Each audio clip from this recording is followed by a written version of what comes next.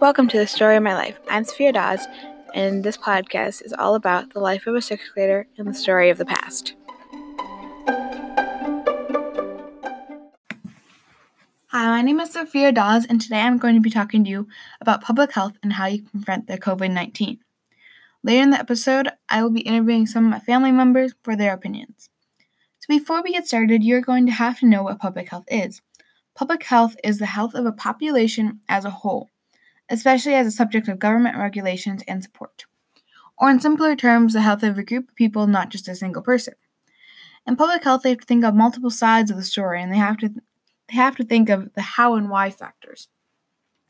And now that the COVID-19 is shutting down schools, sports, museums, and basically everything, let's learn how to prevent it. If you didn't know already, the coronavirus is a family of viruses that can cause illnesses such as a common cold.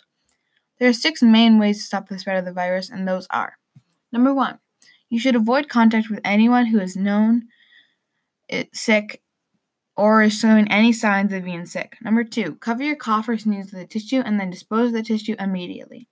Number 3, avoid touching your eyes, nose, and mouth. If you have to touch your face, do the smart thing and wash your hands first.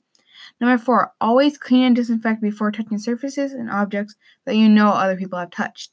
Number 5, stay at home if you are sick or feel sick in any way. The only place that you should go is the doctor's.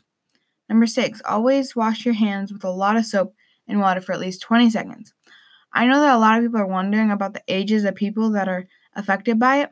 The ages that are affected by it is mainly above 50 and young children, unless you have a weak immune system. So if you're a healthy teen, you should be okay. How do you know if How do you know if you have the coronavirus, you ask?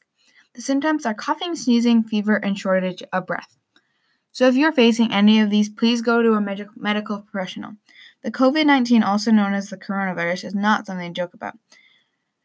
So please stop the spread of it. The coronavirus can affect kids, teens, adults, even if you're healthy. You're considered a carrier, and you will most likely not face the symptoms of the COVID-19.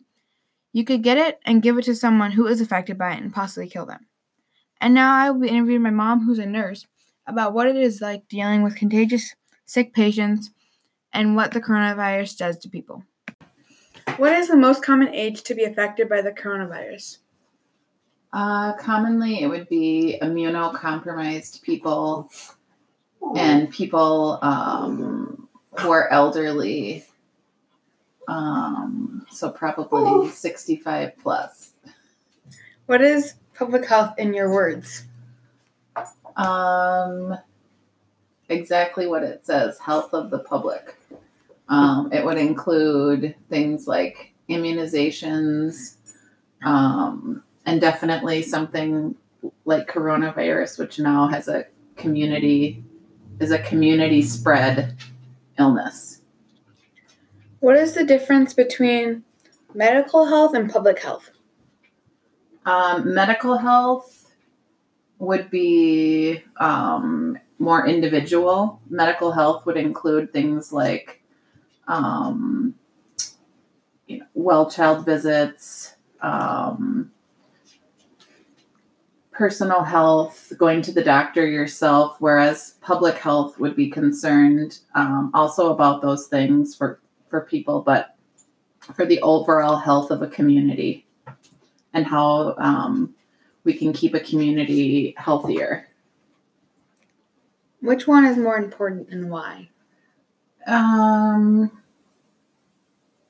Well, if you're an individual, you could say that your own health is more important.